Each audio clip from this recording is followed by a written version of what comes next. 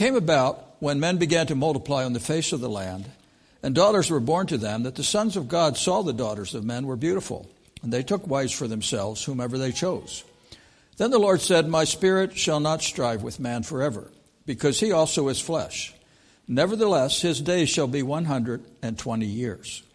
The Nephilim were on the earth in those days, and also afterwards, when the sons of God came into the daughters of men, they bore children to them. They were mighty men who were of old, men of renown. Then the Lord saw that the wickedness of man was great on the earth, that every intent of the thoughts of his heart were only evil continually. And the Lord was sorry that he had made man on the earth, and he was grieved in his heart. The Lord said, I will blot out man whom I have created from the face of the land, from man to animals to creeping things to the birds of the sky, for I am sorry that I have made them. But Noah found favor in the eyes of the Lord. These are the records of the generation of Noah. Noah was a righteous man, blameless in his time. Noah walked with God. I remember years ago, before my mother slipped into the world of dementia, she used to always ask that question, where is this world headed? She wrestled with the corruption that she saw. She wrestled with some of the things that were going on in life. Not that we gave her any reason to ask that question. But she wondered, where is it all going to end? And I used to tell her, Mom, it's in God's hands. It's going exactly where God intended it to go. He is still in control. It was hard for her, though, at that time in her life to grasp that concept. It's easy, as we look at the world around us today, to be pessimistic. I don't think this is a day in which we should be pessimistic, though. I think we have so much to look forward to as far as the future is concerned for us. Now, I'm not being unrealistic in that. I realize 1 Timothy chapter 4, in verses 1 through 3 there, he speaks of the fact that in the last days, some are going to depart from the faith. They're going to turn away from the worship of God, and we see that in the day and age in which we live. In 2 Timothy chapter 3, verse 1, he speaks of the fact that in the last days, difficult days will come. We will face trials. We will face tests. It will be a difficult time in many ways for us to live for Jesus Christ. Jesus summed it up for us in Matthew chapter 24, in verses 37 and 38 there, where he says, For the coming of the Son of Man, he's talking about the return of Christ now. He said, it will be just like the days of Noah. For as in the days of Noah, which were before the flood, they were eating, drinking, they were marrying, giving in marriage until the day that Noah entered the ark. And they did not understand until the flood came, took them all away. So shall the coming of the Son of Man be. And so he has warned us. We can expect, as we approach the end of the age of grace, we can expect things to get worse. We can expect trials and even persecution and so forth in our day and age. What were those days like? What can we expect as we approach the end of this age? I want us to look at 4 areas here today, and just a disclaimer here as we look at these 4 areas. I am not going to give you the conclusive answer on all the questions that this passage raises. Who were the Nephilim? What's going on with the crossing of the boundaries and so forth here? It's interesting to speculate, but God has not given us enough information to make some final decisions on some of this. There's enough here for us to wrestle with, and as someone has wisely said, it's not the parts of Scripture that I don't understand that bother me. It's the parts I do understand. Because if we understand it, then we're responsible. And we're called to live that out. So there will be, before I'm finished here this morning, you will still have some questions. Go back and wrestle with them. Search the Scriptures, read some commentaries, come to your own conclusions on that. I'm not going to say, thus saith the Lord on some of these areas today, because God hasn't said, thus saith the Lord. He has given us enough information, though, to come to some conclusions as we approach the end of the age. The first area that we look at this morning is man began crossing the boundaries in verses 1 through 4. This is one of those difficult passages. Commentators will differ on how this is interpreted here. Some see, as they read here of the sons of God and the daughters of men, some see that as an intermingling of the line of Cain and the line of Seth. The possibility, but that's not I don't think what he's referring to here. The problem with that is, who were the sons of God? Were they descendants of Seth or descendants of Cain? How do you draw the line there? What's going on there? But also, the problem with that viewpoint is the term "the sons of God" almost always in Scripture doesn't refer to men. It refers to angels. You read the book of Job. It was the sons of God that came into the presence of the Lord in heaven there. Satan came amongst them because he was a created being as well there, but they had to regularly report to the throne of God. And so I think what he's saying here, somehow, there was a boundary between angels and man that were crossed. And there was an intermingling there of the demonic with mankind. We get a glimpse of that in 2 Peter chapter 2, in verses 4 and 5 there. He said, "For if God did not spare angels when they sinned, but cast them into hell and committed them to pits of darkness reserved for judgment, did not spare the ancient world, but preserved Noah, a preacher of righteousness, with 7 others whom he brought when he brought a flood upon the earth." Notice he identifies the problem there of fallen angels somehow intermingling there with men that caused the coming to the flood. Same idea comes out of 1 Peter chapter 3, verse 19 and 20 there. It says, this is talking about the ministry of Christ after he died on the cross. He went, in verse 19, made proclamation to the spirits now in prison, who once were disobedient when the patience of God kept waiting in the days of Noah during the construction of the ark, in which a few, that is 8 persons, were brought safely through the water. Again, intimating that this was a demonic problem that was taking place there. Now, that raises all kinds of questions in our mind. How could this possibly happen? How could the demonic powers cohabit with humankind and so forth? And I would suggest to you the answer to that is, we don't know. And leave it in God's hands. The important issue is man got involved with these corrupt angels, and the result was that God had to bring judgment upon mankind. Why did they become interested in man? I think because they wanted to destroy the hope of redemption. Because as far as we know in Scripture, there's no redemption for the fallen angels. They had their opportunity in heaven. They rejected God as Satan did. They had fallen from heaven. And so perhaps it was an attempt by Satan to destroy the possibility of a godly line that would lead to Jesus Christ. Another unanswered question is verse 3, the Nephilim, men of renown, who were they? Again, we do not know. We'll come across it. You come across it again in the book of Deuteronomy, but the word that he uses here literally means men who were seeking a name for themselves. You know anybody like that today? Anybody wants to make their name great? I think we still have some of those problems today. The root of that word can be giants, or it can be extraordinary, or it can be fallen. But as we look at that crossing of the boundaries here, and that we do not fully understand what it was, it's a sobering passage today. Because I think we see in the day and age in which we live an increase in the desire for the demonic.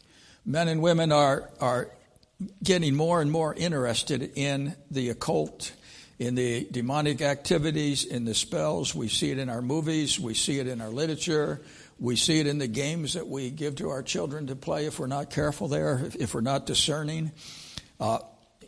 Even sometimes we dress up and make it appear like harmless fun. God says, be on the alert. Don't get involved in the demonic. Don't allow that to touch your lives, because Satan is out to destroy, not to help, but to destroy. I read a rather interesting book recently called Alien Intrusion. And I'm not usually into that kind of literature, but I got the book because it touches an area today. It's a scientific look at the UFO phenomenon that we have in our day and age. And incidentally, the accounts of that are increasing as time goes on. And in it, the author identified several aspects of demonic activity. It was written from a Christian perspective. And in it, he also detailed how there's a crossing of the boundary in that activity, that it often involves a sexual activity. And that we are finding more and more today. We are crossing the boundary in those areas, the limits that God set. Remember, God set the limits back in Genesis 1. One man, one woman for life. We're crossing that boundary and allowing all kinds of perversion to creep into our society. And that shouldn't surprise us, because that happened in the days of Noah, and it's happening in our day. This was one of the things that God said would come as we approach the end of the age there. The second area that comes out of this passage is not only did man cross the boundaries here, but man became corrupt. We have the corruption of man here. 2 weeks ago, we looked at some of the remarkable incidents or the tremendous accomplishments that man did as we moved from Adam down through several generations there, some of the areas that they excelled in and so forth. But unfortunately, at the same time, they became corrupt as well, entered into corrupt passages. And notice he says, first of all, they were opposed to God. In verse 3, he said, my spirit will not always strive with man. The word strive indicates that there was a battle raging. That it can also be translated restrain there. And I think there is a restraint in the world today against the powers of darkness. And we can thank the Lord for that. But the day is coming when that restraint's going to be lifted. Now, Jesus, as he was speaking, was dealing with the return of Christ. I believe the church is raptured before the tribulation comes. And in 2 Thessalonians, did we get that right up there? I had it wrong in my notes. My wife accused me of writing a book of the Bible this week. In the notes that I gave her, it said 3 Thessalonians. I said, if everybody else can write a book, I can write a book. But I'll stick with the one that we have here. In chapter 2, verse 6, it says, you know what restrains him now, talking about the Antichrist. And so what restrains him now, so that in his time he may be revealed. For the mystery of lawlessness is already at work. Only he who restrains will do so until he is taken out of the way. Who is it that has the restraining influence in society today? I think it's the Holy Spirit working through the church of Jesus Christ. It is because who is it that's going to be taken out of the way? It's going to be the church. We're going to be raptured. We're going to be home with the Lord. Where is the Holy Spirit going to be at that time? He's going to be just as active here on the earth as he is today. There's going to be a multitude of men and women that come to Christ during that tribulation period. They're not going to come on their own. They're going to come through the power and the influence of the Holy Spirit, drawing them to Christ. But we are the influence. We are the restraining force in the world today. God is using his church to restrain the force of wickedness today. I think that raises a question that we need to wrestle with. Are we being the influence that we should be in our society? Are we being that restraining influence, or are we just sitting back and saying, it's getting worse and worse and we can't do anything about it? Yes, we can. We can be involved in the political process. We can be involved in sharing the good news. We can be the light that God wants us to be. Well, I don't think we need to apologize for our moral values and moral principles. We need to stand up for that and let our stand be known. We still have that right in America to vote. And the sad thing is, someone said in the last several elections, the moral majority could have won the day, but the majority of them didn't get out and vote. That's tragic. We're called to be a restraining influence, and we can sit back and bemoan the direction that our society is going, or we can say, by the grace of God, we're going to do what we can to support legislation, to support those who are in those positions that are taking a stand for God. We're going to be a restraining influence in the world today. Man is opposed to God. You don't believe that? Look at some of the recent laws and some of the corruption that has been allowed in our society. It is a rebellion against God himself, and the opposition is intensifying. The world today hates biblical standards. That doesn't mean we shouldn't stand for biblical standards. We need to take a stand, even though it may bring opposition from the world. As far as being corrupt, he also describes them in verse 5 as being wicked, or as that word can also be translated, evil at this point in time. Notice it's a heart issue there that he's dealing with. He said he saw the wickedness of man, that it was great.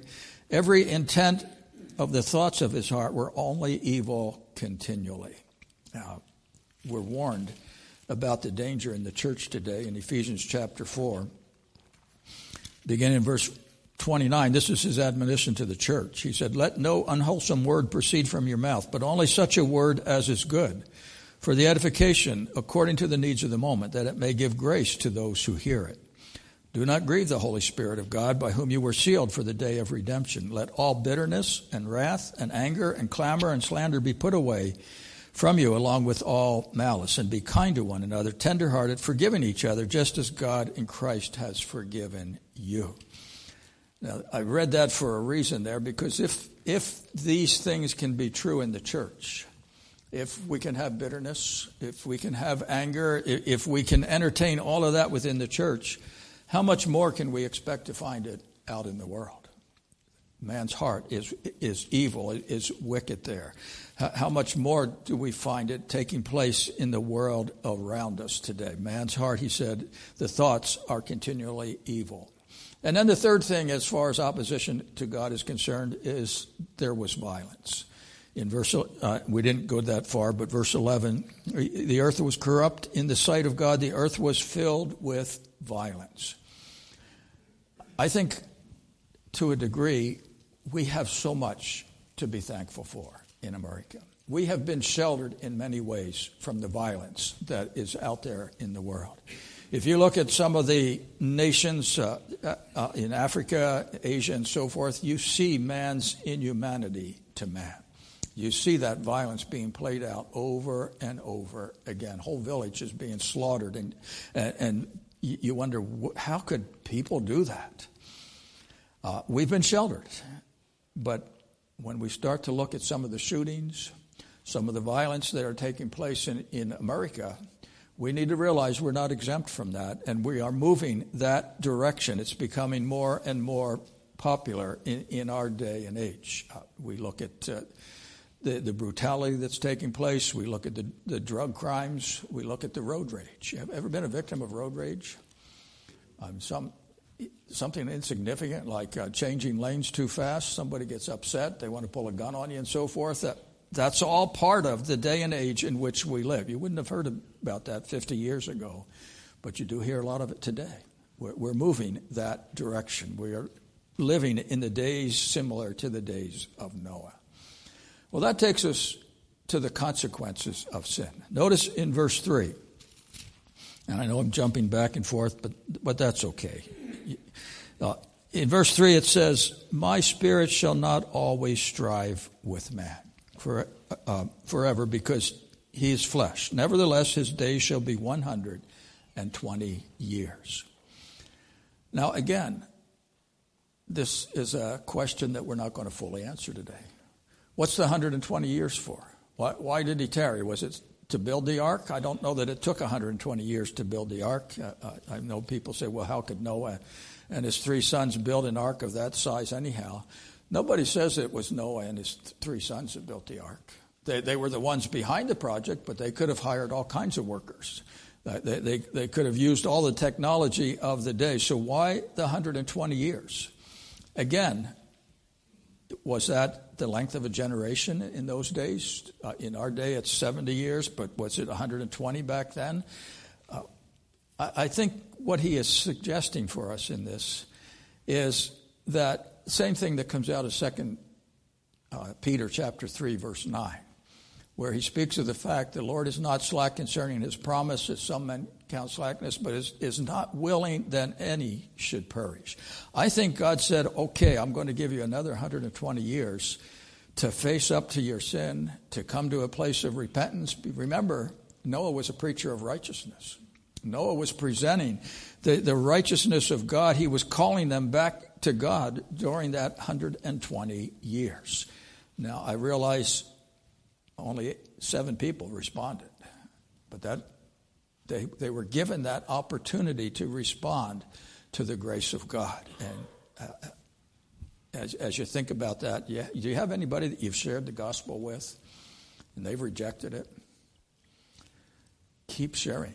You never know when God may step in and touch that heart and life and draw them to himself. God very graciously gave them 120 years here from when he first came and delivered this message to Noah, even before his children were born. God had said the end is coming, and get prepared for it there. But aren't you thankful that God waits, that God tarries, that he gives that opportunity over and over again for people to come to Christ? I think of my own personal life. I wrestled with that decision for over 4 years before I was willing to accept Christ as my personal Savior. I'm thankful that the people in my church, or the church that I was attending, didn't give up on me. I don't know why they put up with me that long, but they did. I'm thankful that God didn't give up on me, because repeatedly I knew that I should accept Christ as Savior. Repeatedly I said no. I wasn't going to get involved in that.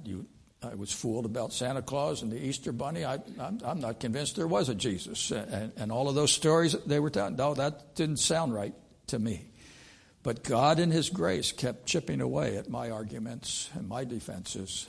There came a day when it was easier to surrender to the Lord than to continue to resist him. And I accepted him as my personal Savior. And keep on sharing. God in his grace has given us this day as the day of grace. 2 Corinthians chapter 6 says this is the day of grace. This is the day of salvation.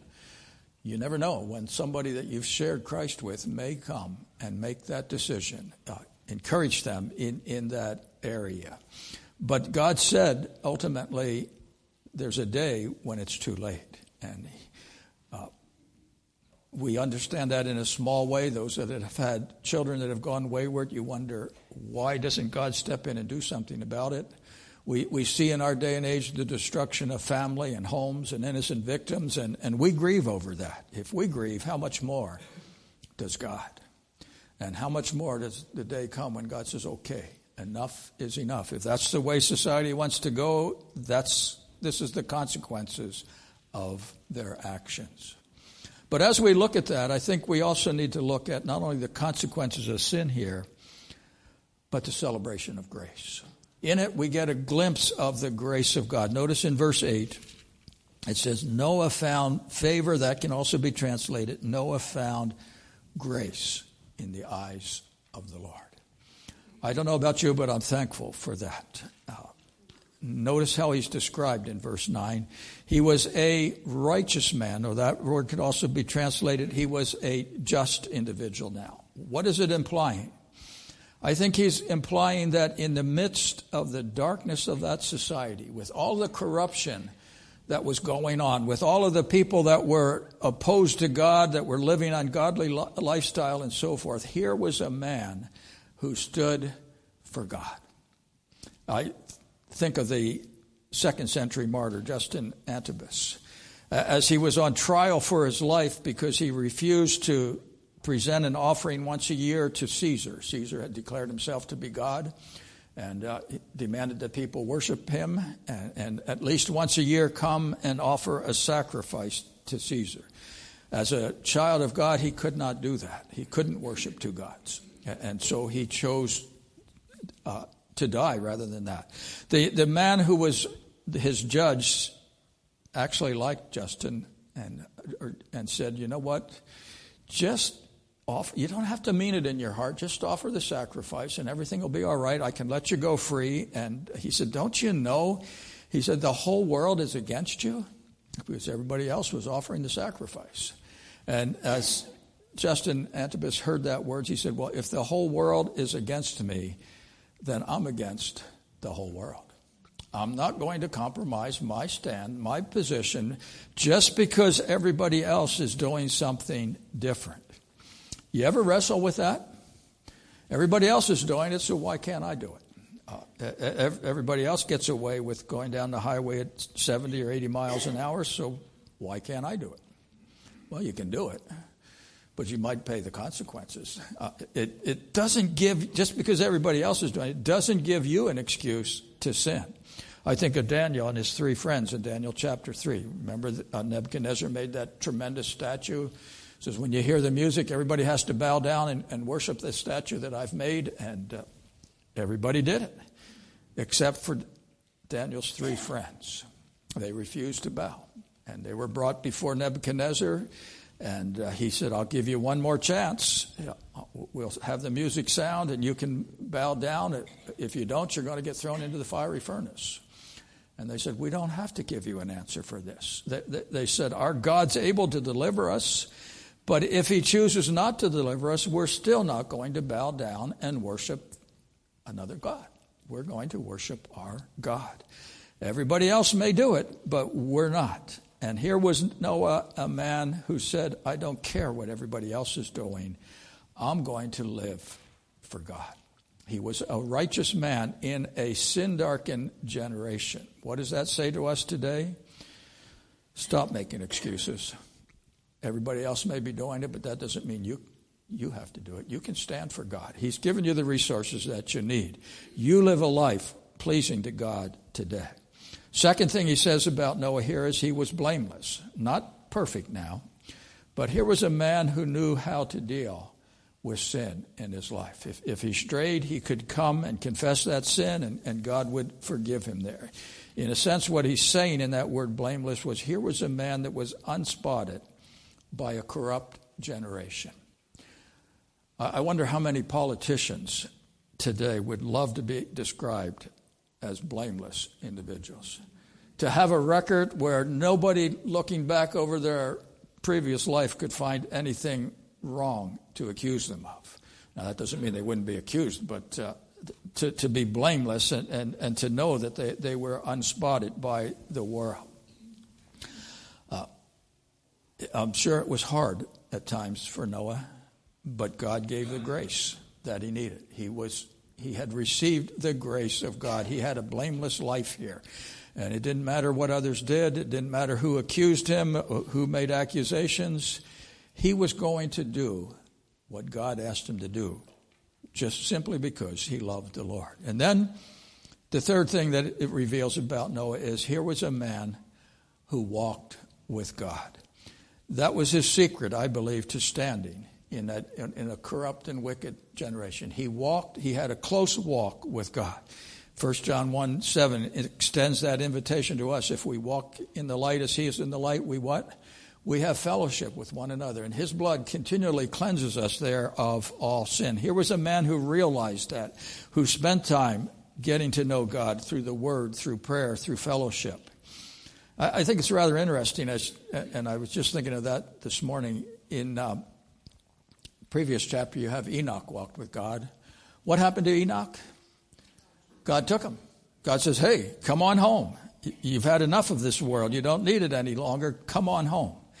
I think Enoch pictures for us the rapture, the day when we hear that trumpet sound and God says it's time to come home. And I trust that you're listening for that trumpet sound.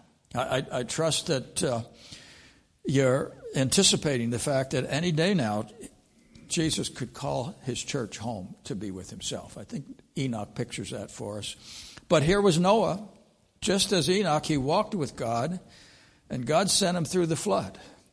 And I think of, as we approach the end times, Jesus said the days of Noah there What is he referring to there? The second coming of Christ. Not the rapture, but the second coming. And Noah walked through those events just as there are going to be many people during the tribulation period that walk with God.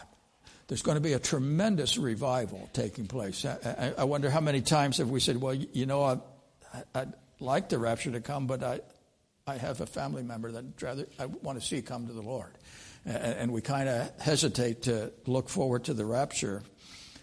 It may be that person will come to Jesus Christ during the tribulation period. They may pick up some of the books you've got in your house and so forth and see, hey, they told me about this and it came to pass. And many of them will come and accept Jesus Christ as their Lord and Savior. They'll pay a tremendous price for that, but they will do so. And I think we need to recognize that God leads people in different ways. For Enoch, it was come home and be with me in glory. For Noah, it was be faithful. Walk through that valley, walk through that flood experience. I will be with you. And because he did, because of God's grace, you and I are here today. If God had wiped out Noah along with everybody else, there would be no mankind. We wouldn't have even been thought of or had an opportunity or a chance there. But as we look at this today, and we'll see more next week as we move into the account of the flood and what actually takes place here and so forth. But for today, I think it's good for us to remember, Jesus said, as in the days of Noah, so shall it be in the days of the coming of man.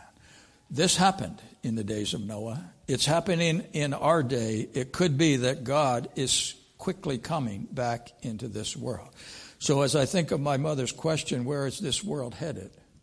I'm drawn back to the conclusion it's headed right where God wants it to be. God is still on the throne. God is still in control.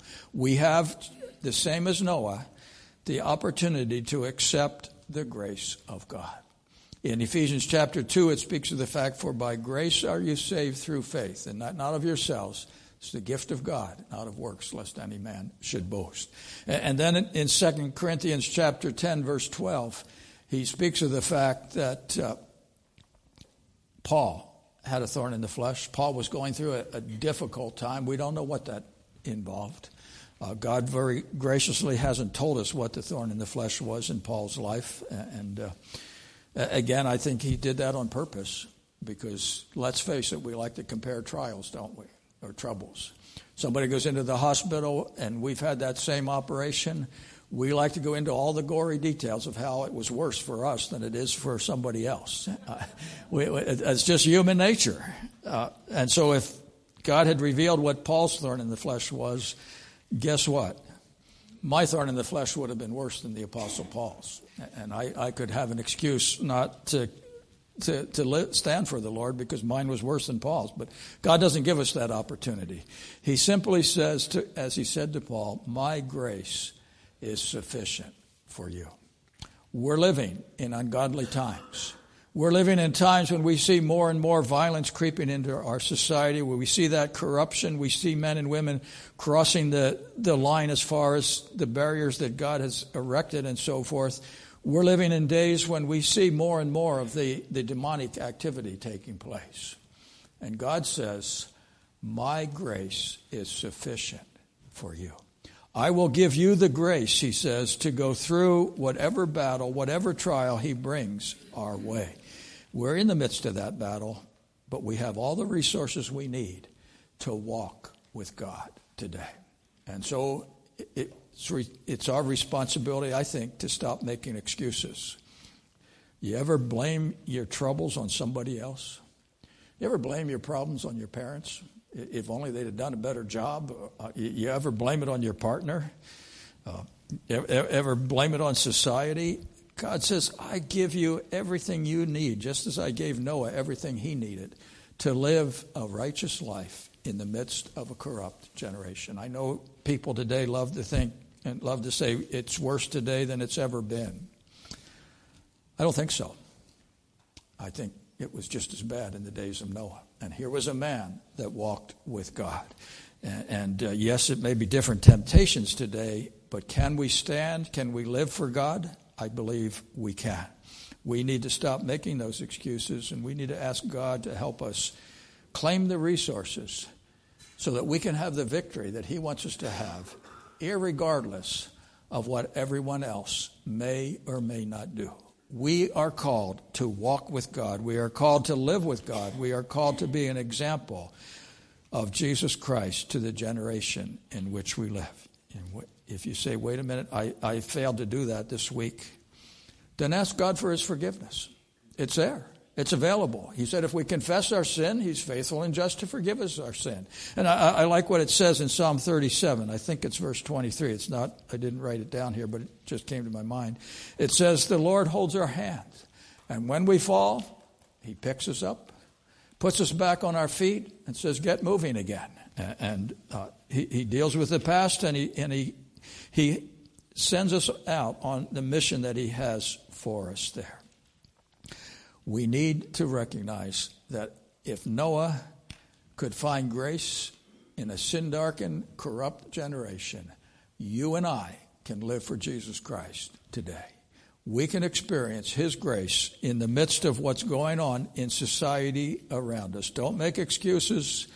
Don't fall into the trap of thinking everybody else is doing it, so I can do it. No, you do what God calls you to do. You live for God, and let your light shine in a sin-darkened generation today. Let's pray.